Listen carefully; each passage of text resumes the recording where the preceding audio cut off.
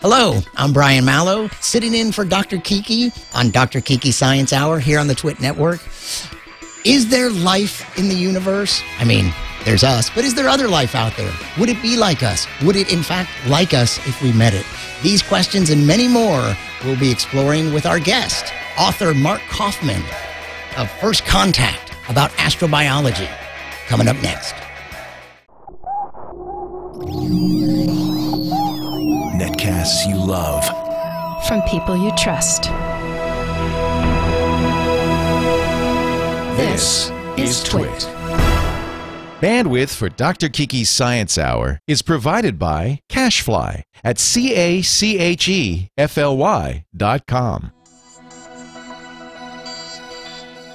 This is Dr. Kiki's Science Hour, recorded April 7th, 2011, episode 90, First Contact.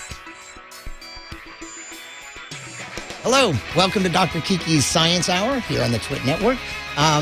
We have a fantastic show for you. Once again, Dr. Kiki's not here. I'm sorry. You don't know how much I am sorry. Technically, she was here. Some of you might already know this, but she was just putting in an appearance. But she's on maternity leave, and I just met her 5-week-old little nano life form, and what a beautiful and trusting, sleeping little creature it is. So I think there's a chance she might be back next week. So I'll give you that, and we'll see what happens. But this week is what this is all about. And we have a great show, a great topic, a great author. It's actually his first book. I want to introduce you to Mark Kaufman. He works for the Washington Post, and his new book is First Contact, and the subject is, it's not really UFOs, but it is astrobiology. Hi, Mark. How you doing? I'm very good. Thanks for having me. Yeah, thanks for being here. You're in Washington, D.C., aren't you? Or in the just outside of Washington in Silver Spring, Maryland. All right. So we're talking across the country here. And this is your first book, right? Absolutely, it is. I've been a reporter for a long time, for 3 decades plus. But this is the first time that I've done a full book. Excellent. Has science been your beat the whole time? Well, absolutely not. That's one of the strange things. I've been a foreign correspondent. I've been a beat reporter. I've done a lot of different things, covered the FDA. I started doing science and NASA and space about 5-6 years ago, and I just fell in love with it. It's probably the best beat that I've ever had, and it quickly turned into a book, and there's no turning back now. No. I mean, it's out. What's the release? It's just been out a few days, right? Yes, it came out on Monday, and from Simon & Schuster. From Simon & Schuster, and so far so good. It seems to be well received by folks, both professionally knowledgeable and a general audience, and that's exactly what I hope to do, was to take some very, very complicated issues in science and scientists and make them accessible, and hopefully I've succeeded. Excellent. So I'll tell you a little bit about what goes on here. Twit is this great network, This Week in Tech.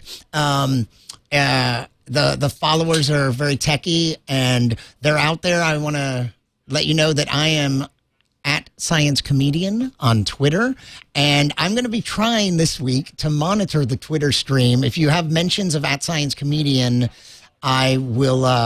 it might get my attention this time. It's hard to follow the chat room. It's over there on the left. It's out of sight, out of mind, but I got Twitter right in front of me. And our guest has a great website where you can find out more. That's habitablezones.com. So go check that out, habitablezones.com. And the book, First Contact, Scientific Breakthroughs in the Hunt for Life Beyond Earth, is so new that in addition to the history and the background of astrobiology, it takes us right up to what was one of the most interesting and well-covered events, like just several months ago when we had that NASA press release that covered the arsenic life form. So right. That's pretty fresh. I didn't realize that you'd be able to That must be something you included right before you went to press. Absolutely, that was the last thing that to go in. I had actually spoken with the woman, Felisa Wolf Simon, before, and there was some of that reporting was already in the book, but when her paper came out in the big NASA press conference, and then the huge controversy that followed, I wanted to get some of that into the book as well, as well as the real good scientific results that she had and that were in the Science Journal. Right. She was not able to really tell me the details, or in any case, I wasn't able to report them.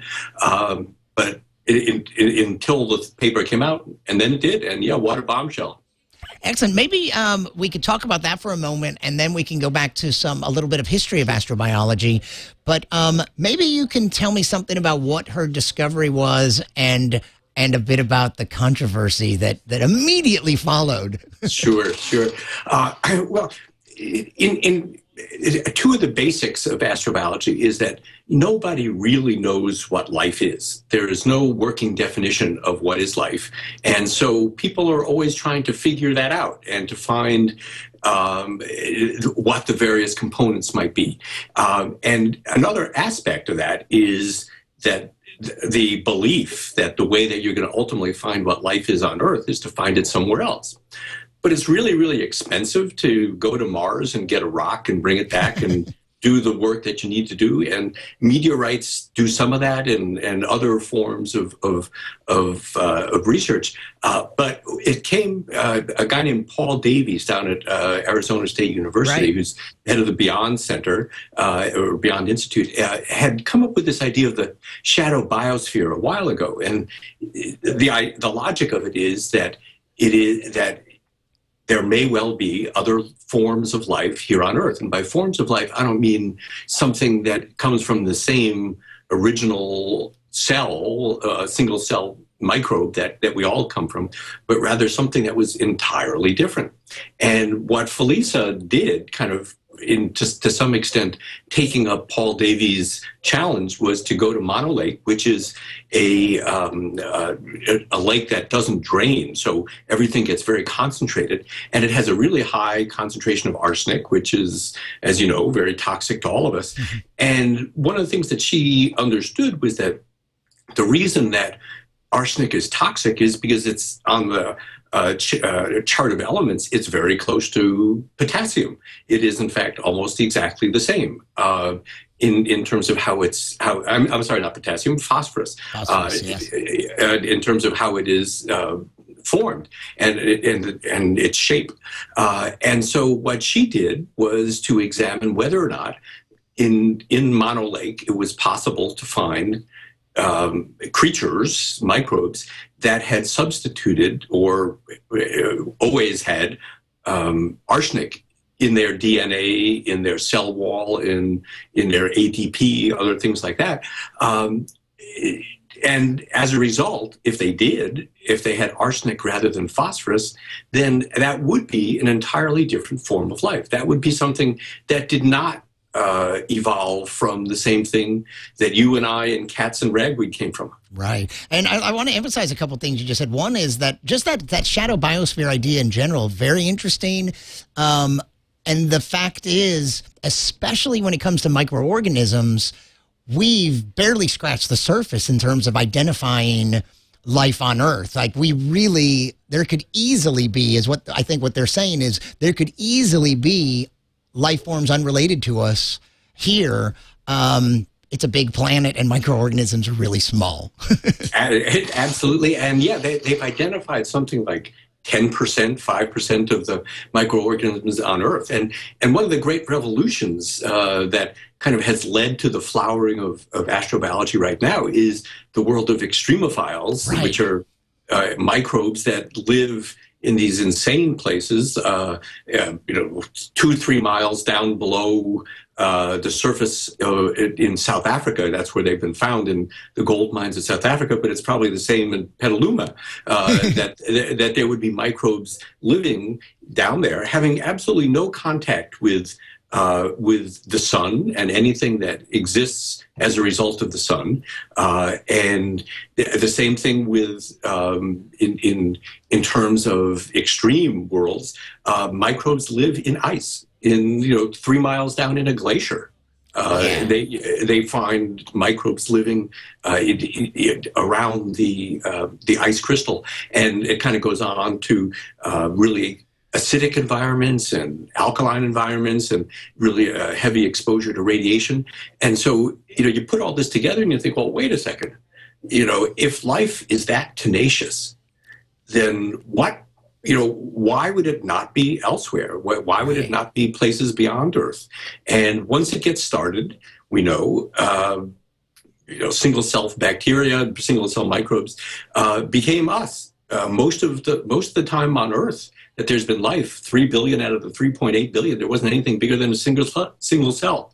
So all of those little cells are remarkable in and of themselves, but they also are potentially remarkable in terms of telling us where we all came from. Yes, this idea. So the idea of extremophiles. This is sort of the early history of astrobiology. The recognition that the discovery of these extremophiles and the recognition of how prevalent they were. Is this the beginnings of astrobiology? It was one of the important streams going into it. It actually began probably about 30 years ago, 25 years ago, with something called black smokers, these hydrothermal vents at the bottom of the Pacific that spew out heat that gets up to 750 degrees. And when they went down and found some of these things, they found, again, microbial life, and actually some much more substantial life, living very close to the 750 degrees. Still not at that level. I think it was in the 100s or 200s, but still, it was extraordinarily hot. And that was when they first started thinking, well, hey, we're not in Kansas anymore. Right, and I guess the fundamental idea here is that if it's expanding our concept of what life is. When we're looking for life out in the universe, we've been looking in this very narrow, we've been really thinking in terms of the narrow range that's habitable to us. And it turns out that the habitable zones are much broader than what you and I personally can withstand. Absolutely, Yeah. and that really is one of the take-home messages. But also one of the things that's really cool in terms of, in particular, the microbes that are being found, the extremophiles in South Africa, in these deep mines, and again would probably be most places, is the understanding that Mars, 3-4 billion years ago, more toward 4 billion years ago, was a much more habitable place than Earth. It was warm. It was almost surely wet, and there is good reason to think that it was an environment where life could begin. Over time, the Mars lost its magnetic field, or most of it, which then resulted in most of its atmosphere disappearing, which then meant the ultraviolet or the various kinds of really dangerous, harmful radiation became very severe, and then it got really cold.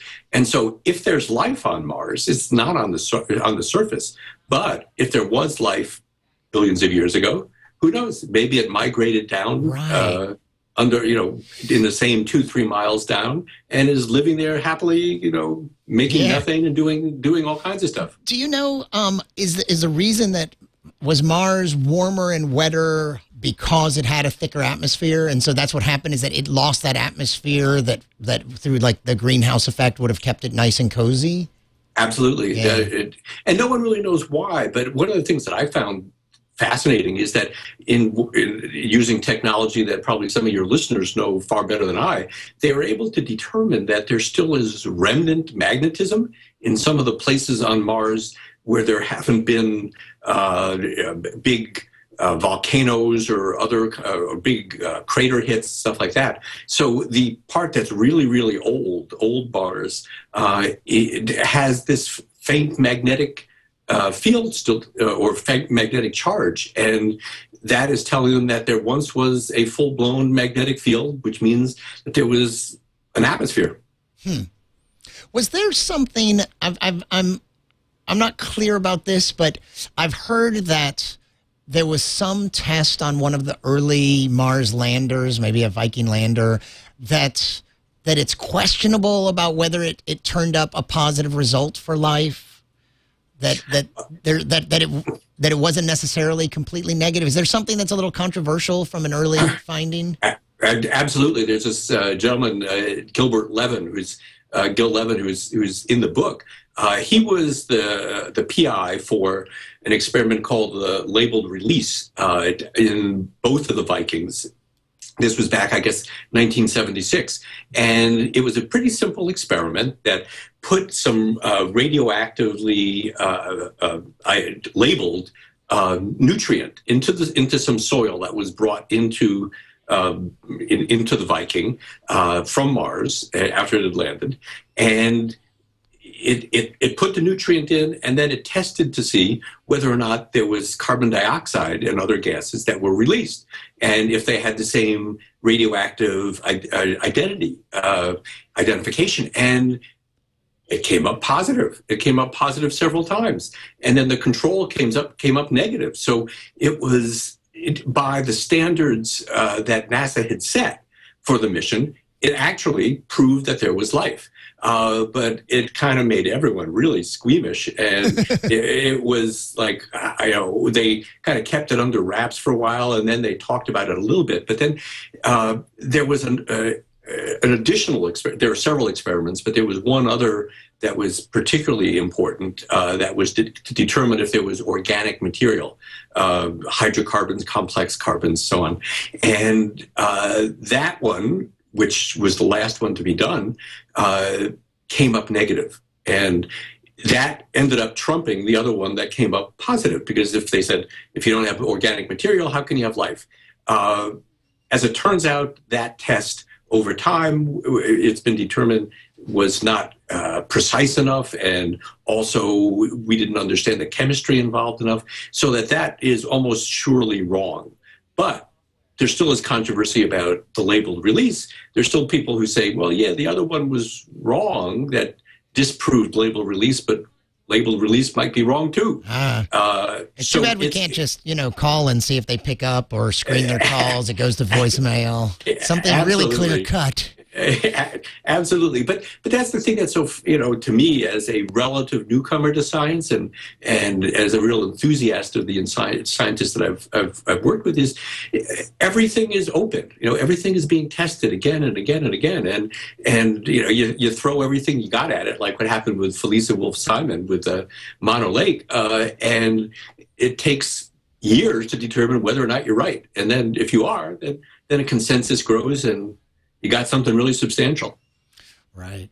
So, again, there's another event that I remember hearing about when I first was looking into the idea of extremophiles, that there was a story about a microbe that was discovered, I think, on a camera left by one of the Apollo missions on the moon. Yes. Do you know this? Is this one of the early? Was like this might have been like early on with our understanding of extremophiles, even. Absolutely. I mean, it was something that was brought to the moon by us. Right. I mean, it wasn't there. Right. But it survived. It made it. Yeah, you're absolutely right. And it's like something that was exposed to vacuum. It was sitting out on the moon on a camera. Yeah, no, it's totally nuts, but it survived, and it was exposed to radiation, intense radiation on the way, and actually this points to, and it goes to a really, to me, fascinating kind of central point, which is, let's think back for a while. 4 billion years ago, Mars was wet and warm. Oh, hold on one second. A little of that was garbled. I know you're on a wireless. Could you just say that last sentence again? Okay. Let's go back again 4 billion years or so. Mars was wet and warm. The Earth was not. It was being bombarded by meteorites all the time. It was just like a real hellish environment. It was not the place where life could go, could begin. And yet, somewhere between 4 billion and 3.8 billion years ago, life began on Earth. And there's this whole school of thought that says, the conditions on Earth were really not very habitable, were not very attractive. And so maybe there were microbes that got blasted off of Mars that traveled like that one going to the moon and landed here on Earth. And that's how life began here. So we're all Martians. Yeah. So, well, on that topic, so I do know that there are some rocks that we've found that are from Mars. And even as unbelievable as that sounds, and what it requires is I guess it's generally thought that maybe a meteorite or comet slams into Mars with enough force that some Martian material gets blasted into space. Exactly, yes. And then it's orbiting in the solar system for millions or even billions of years before it intersects the Earth's orbit. And then there's an interesting phenomenon. I wonder if you discuss this in your book. That's about, is it at the Arctic or the Antarctic that we find a really rich source of meteorites? Antarctic. It's the Antarctic. And some of it is just because that's where they can be easily found. Right, they're easily seen, and they're preserved, and there aren't people down there. I think that there also are issues with where, in terms of the magnetic fields, the rocks would be coming in and would be attracted. But yeah, there are some fascinating stories that have come of it. And when we talk about the beginnings of kind of modern astrobiology as a really hard science, it kind of goes back to 1995 when NASA, a couple NASA scientists put out this paper in Science, and there was a big NASA headquarters press conference, and they said, hey, we found a meteorite from Mars, clearly from Mars, and that it had 6 biosignatures, none of which in and of themselves tell you that there was life. But when you put it together, then you have a pretty high likelihood that there was something that was living in there.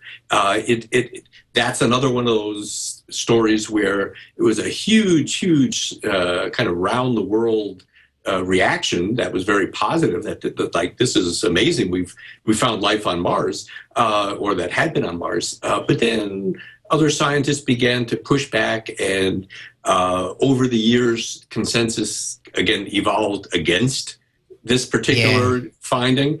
David McKay down at NASA, the Johnson Space Center in Houston, was the lead scientist on it, and he's still working on it. And now 15 years later, he's been working on other Mars meteorites, and he says that he is more convinced than ever that he was right. And not only with that initial one, but with later ones. He says that he's now found much larger microfossils, little remnants of microbes, and fascinating issue. I mean, I was at a conference where he and this Gil Levin of Viking fame and another astrobiologist who says that he is finding microbes, microfossils in other meteorites. They were there to talk about their findings. It was a big conference, and it was like a handful of people showed up. These were people who used to be, or who once were speaking, and the world was waiting for what they had to say. No more, and yet maybe they're still right. We are speaking with Mark Kaufman, the author of First Contact. It's a new book that is about astrobiology, and you can contribute if you're listening through at Science Comedian, my Twitter name. If you tweet and include at Science Comedian, I'll try to address your concerns. I did see in the chat room a question about, because the one thing we are whether or not those Martian meteorites represent anything that actually contains a life form. There was a question in the chat room about how we know for sure that they are from Mars, because I think that's pretty much not disputed, and I think there's a combination of reasons that have to do with, what is it, like the relative numbers of isotopes, or is there actually bits of Martian air in bubbles inside? It's precisely that kind of thing, and there are a number of other attributes too, but yet it has to do with what from the Martian atmosphere is visible or is definable. And I'm sure that there are some other characteristics in terms of how you find the age for it. Yeah. But this is there's a lot of controversy about whether or not there is earthly terrestrial contamination in these meteorites. If even though they land in Antarctica and are frozen, wouldn't there still be microbial life that would somehow make its way into it? And that is very much of a hotly debated issue. But whether or not they came from Mars, that they could determine. Right. Yeah, I think there are indications that of the initial impact that would have happened at Mars, that leaves some signatures, and then the time it spends in space, because I've seen this where they have a pretty good idea of how much time it spent before it made re-entry on Earth. I guess it's not re-entry if it's coming for the first time. But no, you're right. There's the thermal shock of how it initially got dislodged is something that that they analyze, and they could understand that's what happened. That this rock didn't come from anything other than that. Yeah. Well, so I know that you right off the bat, page 1 of your book, I have to say I haven't read a lot, so page 1 was right there as where I chose to begin. You make a pretty strong statement that you believe that we're living in a very exciting time, in that you state pretty unequivocally that you think that we're going to find undisputed indications of life out there in our lifetime. You bet. And let me give you just a little bit of background. I had not thought all that much about this issue. This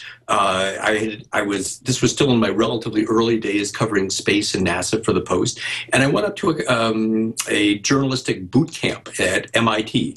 And there was a woman there who was a really dynamic young professor. Her name is Sarah Seeger, and she was one of the people who came in to speak to us. She's an expert in exoplanets, the planets beyond our solar system.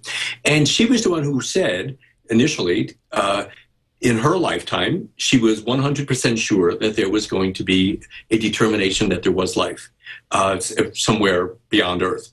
And I thought, well, wait a second, this is kind of remarkable. Here we are, kind of the citadel of science in America, and this obviously well-respected physicist and professor was saying that was the case. Yeah. And so I kind of took it from there and got to know her and spoke a lot with her. And if you would just give me a second, let me paint the picture as to why I think that's the case. That we'll find life. There are 4 really significant streams coming into this. The first is the extremophiles that we described before, how life can exist in really, really complicated, inhospitable places. The second main kind of revolution has been in the understanding of exoplanets, of the planets that are not in our solar system. And we now have identified, somewhere between 500 and 1,000. But recently, Jeff Marcy, who's one of the great planet hunters of the day, was on a press call, and he was talking about, or a teleconference, he was talking about it in one of his papers, an estimate that there were billions, as in, billions of exoplanets living that are in habitable zones in just the Milky Way. Wow. And, put that into the context of, the Milky Way, there are, 200 billion stars, and then there are 100 or 200 billion galaxies. And, the numbers of potential places where there could be life is suddenly enormous. You have just billions in this one galaxy. So you have life is very tenacious and could live in, can exist in really inhospitable places. You have planets everywhere, and many of them in habitable zones. And then what they also have determined that in the nebula, in space generally, all the components of life are there, the chemical components. There also are complex carbons, but there's nitrogen, there's oxygen, there's hydrogen, and all of that is falling on planets just like it fell on Earth. Right.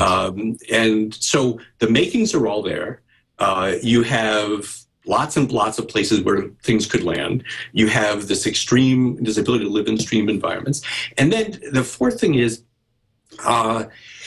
on Mars, it's becoming more and more credible to think that there once was life there. And one of the main reasons is the discovery, or the announcement about a year ago, of the discovery of methane coming out of, we presume, cracks in the surface, and the methane gas comes out at particular times and in particular places. So it's not just a global phenomenon. It's something is happening there.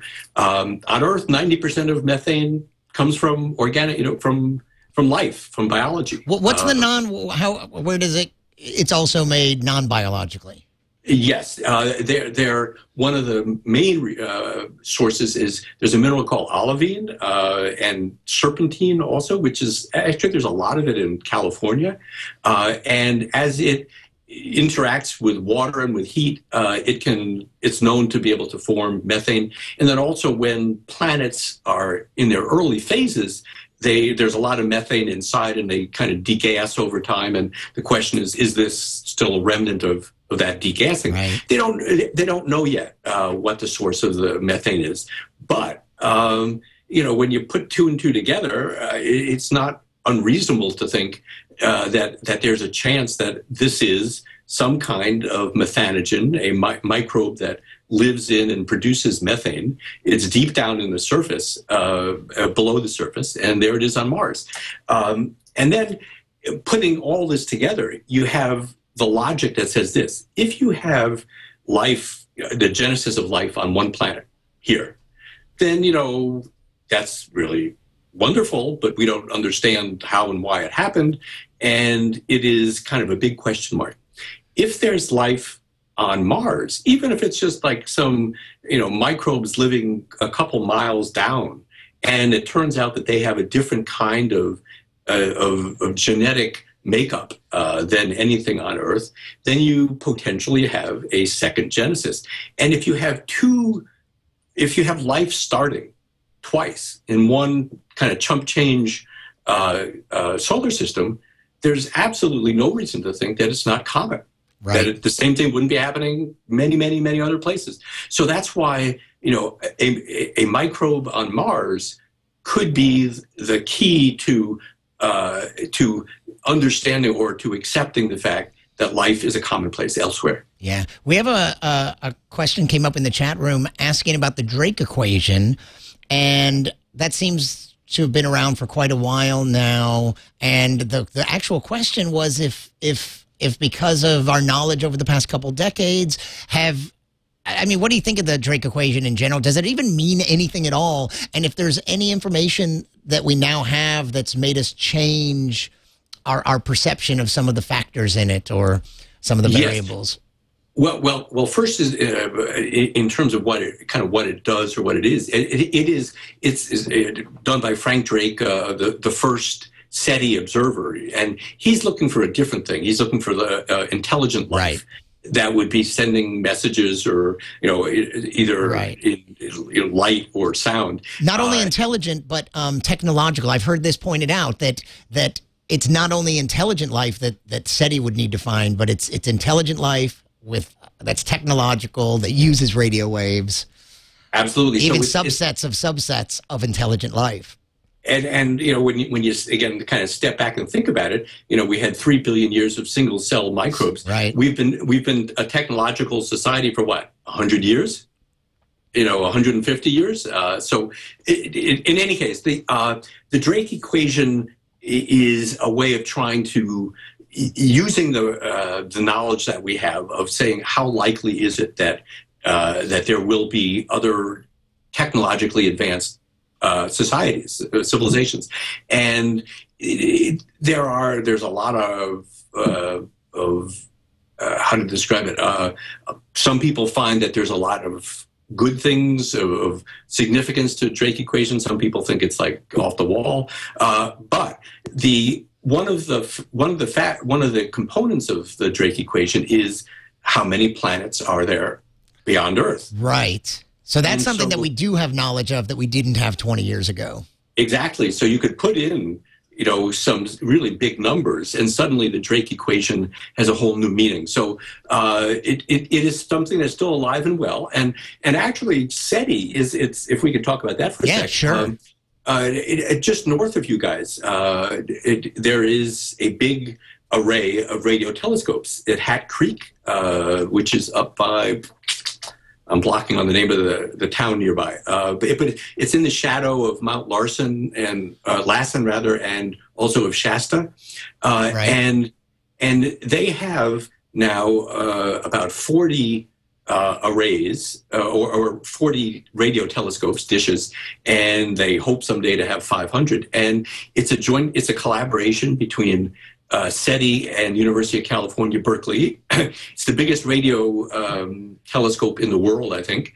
And so now they're listening all the time for messages or sounds or whatever coming from afar. And this is really kind of a revolution in terms of SETI, because they're now really being embraced as a not insignificant part of the whole astrobiology effort, and that they are a science-based organization doing science-based stuff. Yeah, I mean, what do you make of the fact that it seems like they've been listening for decades now? And I know the universe is vast, but I guess I don't have a feel for how narrow a band, when they're searching, how narrow the band they're searching is, so that you'd just like to think that if there is plenty of technological life out there, that wouldn't we have just caught a glimpse of one beacon or something?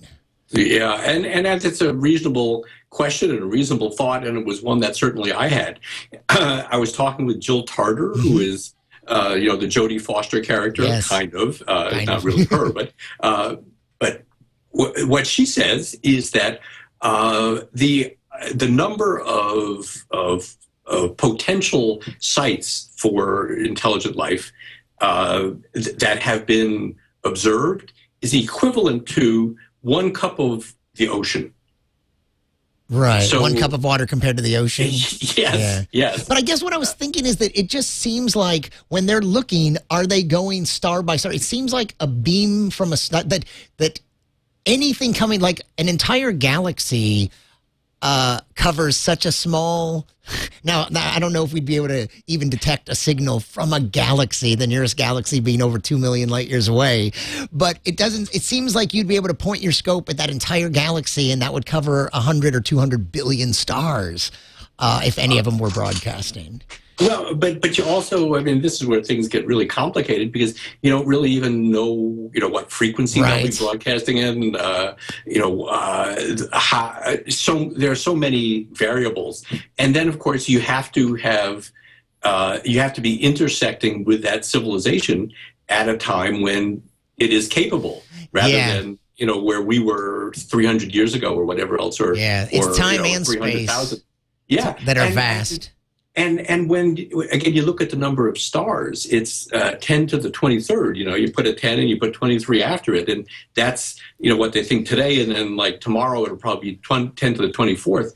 That's a lot of places. So the vastness of the universe and of what's out there, the number of stars, it was one of the things that I kind of as a novice at this did not understand, and have just been really blown away by that.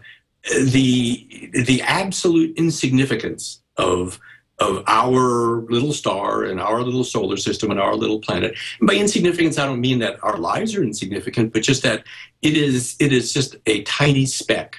And so that's the perspective that I try to then bring to both writing about it and thinking about the world now, is that it's big. Yeah. Now, some people would say, why are we even wasting our time looking for microbes and radio signals when at Area 51 they have crashed saucers and samples of aliens? Why don't we just start there? Yeah, well, but that it was true. I mean, that was always kind of, that's been the problem of astrobiology kind of from the beginning, and they've worked so hard to be a credible science because there was this kind of giggle factor and UFOs and all that, and they have moved enormously from that.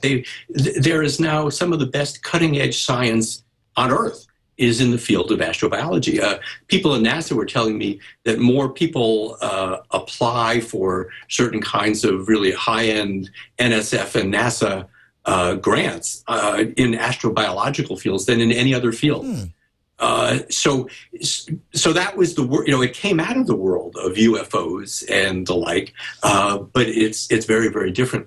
And that's one of the things that I try to discuss some in the book and certainly feel strongly about, which is we do live in this remarkable time. I mean, forever that, ever since there have been humans, people have been thinking, well, gee, what else is out there? Or once they understood that there were stars and that later that there might be planets and so on. This goes back to the Greeks and for sure, because they wrote about it and probably before then.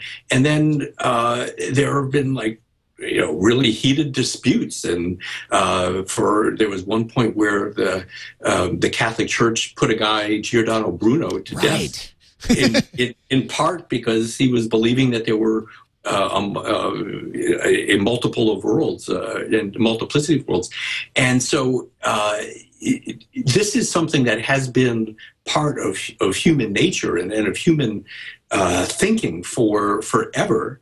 And we've come up with angels in heaven, and we've come up with angry gods, and we've come up with jinns and all kinds of stuff, and with UFOs and ET and crazy Martians and stuff like that. But now we're in a position to actually, for the first time in all of human history, to find something that's really truly life instead of kind of make believe.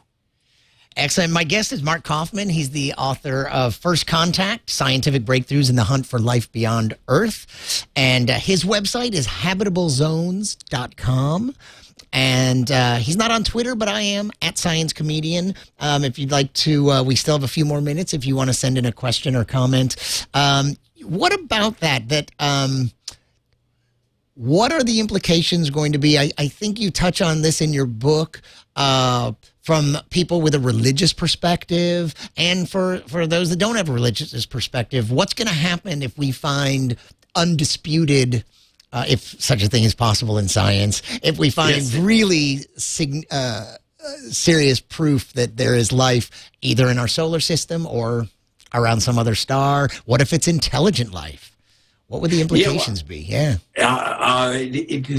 It seems to me that the implications for many faiths would not be problematic. In certainly the Eastern religions, it's kind of an accepted part of what they think the world is like. And Islam talks a lot about other worlds, and so do the Mormons. But for mainstream Christianity, I think that it could be a problem, and a lot of other people agree with that. Although the Catholic Church a couple of years ago said, "Hey, if we find life elsewhere, then those are brother extraterrestrials, and we're all in this together, and things are cool." But here's the issue, and this is something again that's been debated going back centuries: is the crux of Christianity is that Jesus Christ was the Son of God, and he was brought down to earth to expunge the original sin of Adam and Eve and to save mankind. And he suffered and died for that, and then was resurrected, and people could be then absolved of that original sin. Well, that's a very, very earth-centric phenomenon. That happened here on Earth to save Adam and Eve. It didn't happen, 600 billion million light years away on some other planet. It's explicitly on Earth. So, and this is something that has been discussed, in religious circles of, what would happen if there was intelligent life elsewhere? Could there be multiple multiple incarnations of a Jesus, and could he have gone to other universes, galaxies and planets, and in a different form or something, or in the same form? Who knows? But for a long time that was considered heresy in the Catholic Church. But after I wrote a story about some of this, and Stephen Colbert had Brother Guy Consolmagno, a Jesuit astronomer, on his show, and Brother Guy said, "Hey, it's not a problem." Right. And Colbert, I think, interestingly and hilariously, kind of skewered that, saying, "Well, wait a second, it is a problem because of all the things that have been said before."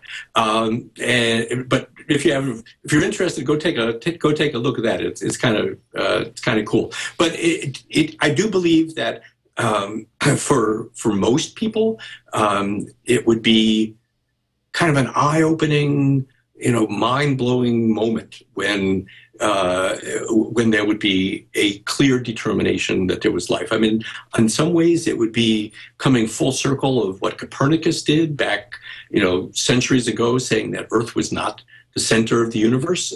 We now know, again, it's just some insignificant planet in an insignificant solar system. But we still have the only place in the galaxies that we know where there's life is here. If it's not that, if there are others too, then it's like that whole taking humans and Earth out of the center would take another major step forward. Yeah, it sure would. And but maybe, the book that we got is just our local edition, and you don't need to know, it's a need to know basis. We didn't want to bother you with all the information that you couldn't, it's beyond your comprehension, frankly. Anyway, right?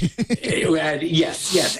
And here, let me tell you about also something that's kind of the other side of the coin of what is coming out of astrobiology. Again, astrobiology goes all the way from microbiology to cosmology and just about every science in between. One of the things that theoretical physicists and cosmologists and others have determined is that the universe, our universe, is fine-tuned in a way that is kind of mind-boggling.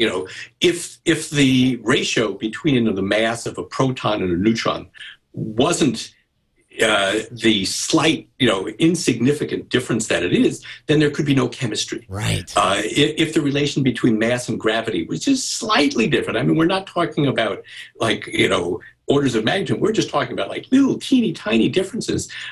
There could be stars would never come together. Right. And the way that carbon is created in stars is it's just kind of insanely precise. You need the element beryllium there to be vibrating at a particular frequency. And that is essential to the creation of carbon. And so there's this whole school of thought that says, well, wait a second. How is it that our universe is so incredibly finely tuned? Yeah. Is it just coincidence? And you think that's impossible. Is it a creator? It's not scientific. And that's why most of the big thinkers in this field now believe in multiverses, that there are an infinite number of universes. Because if there's only one universe, then you have a lot of explaining to do to explain why that. But if there are an infinite number of universes, then every possible combination of those basic the variables that would exist. Exactly. And, we just happen to be the lucky ones living in the place where everything came together just right. And it's a fascinating kind of thought experiment. Unfortunately, it's not really something that can ever be proved or disproved, or certainly can't be proved or disproved now. So you kind of are left then with these three choices. None of them are any good, of how it was that the universe got so finely tuned. Yeah. Coincidence, creator, or multiverse. Right. Yeah, in the chat room, this idea came up that the universe, that we know what the universe, what we think of as the universe, is a simulation, which then that's a combination of, it could be a god and technology. We already create video games that are getting more and more realistic. It's conceivable that in not too many decades, we should be able to create even more realistic simulations. And I like to think of the simulation idea in this way, too. That would explain things like, you know how we get down to uncertainty on the quantum level? Mm-hmm. Well, my explanation for that is that that's just as detailed as they made the simulation. The reason it's gray there is there really isn't anything there. Of course, we came up with an equation to describe it, but basically it's just that they didn't think we'd get this far. So all the areas that we don't know are just areas that it was no need to render it with that much detail because there's no way these creatures would ever poke that deeply into it. Yeah, I mean, that's my theory. Kind of, I think it makes sense. I'll buy it. Along somewhat similar lines, there's one other school of thought about in cosmology, or actually there are many, but one that I wrote about, which has to do with kind of the natural selection of universes, right, or of parts of universes. From Lee Smolin? Yeah. I don't know a lot about this, yeah. It's fascinating stuff. I mean, it also involves multiverses, but he does talk about how that in our universe, for instance, there would be different parts of the universe that evolved in different ways, and the ones that succeeded are the ones that became ours, and us. So in other words, there was the same kind of natural selection, survival of the fittest in terms of the laws of physics. Not just the laws of biology, and that's how things came to be as they are. Right. But one of the parts, to me, mind-bogglingly, kind of it's a beautiful idea, somewhat like what you described about quantum, the quantum level. He says, "What's a Big Bang? The Big Bang is the other end of a black hole. That matter, information, everything goes into a black hole. We don't know what happens to it, and we certainly don't know how the Big Bang began. And he posits, obviously not going to prove it, that the Big Bangs are just the other end of a black hole. It's matter and all that stuff coming out suddenly from that. It's not even a void. It's more than a void. It's a collector of matter. So that astrobiology goes all the way from those little microbes to this. Yeah, it's a great topic, and are you already thinking in terms of what are you going to write about next? Are you still? Is there more to say about astrobiology, or do you have another topic in mind to springboard from this? I do have another topic in mind, and it's related, but different, and I'm not sure that I should say it. Okay, yeah, I can understand that. But I will anyway. Okay, good. It's something that's just going through my mind, and probably through the mind of others as well.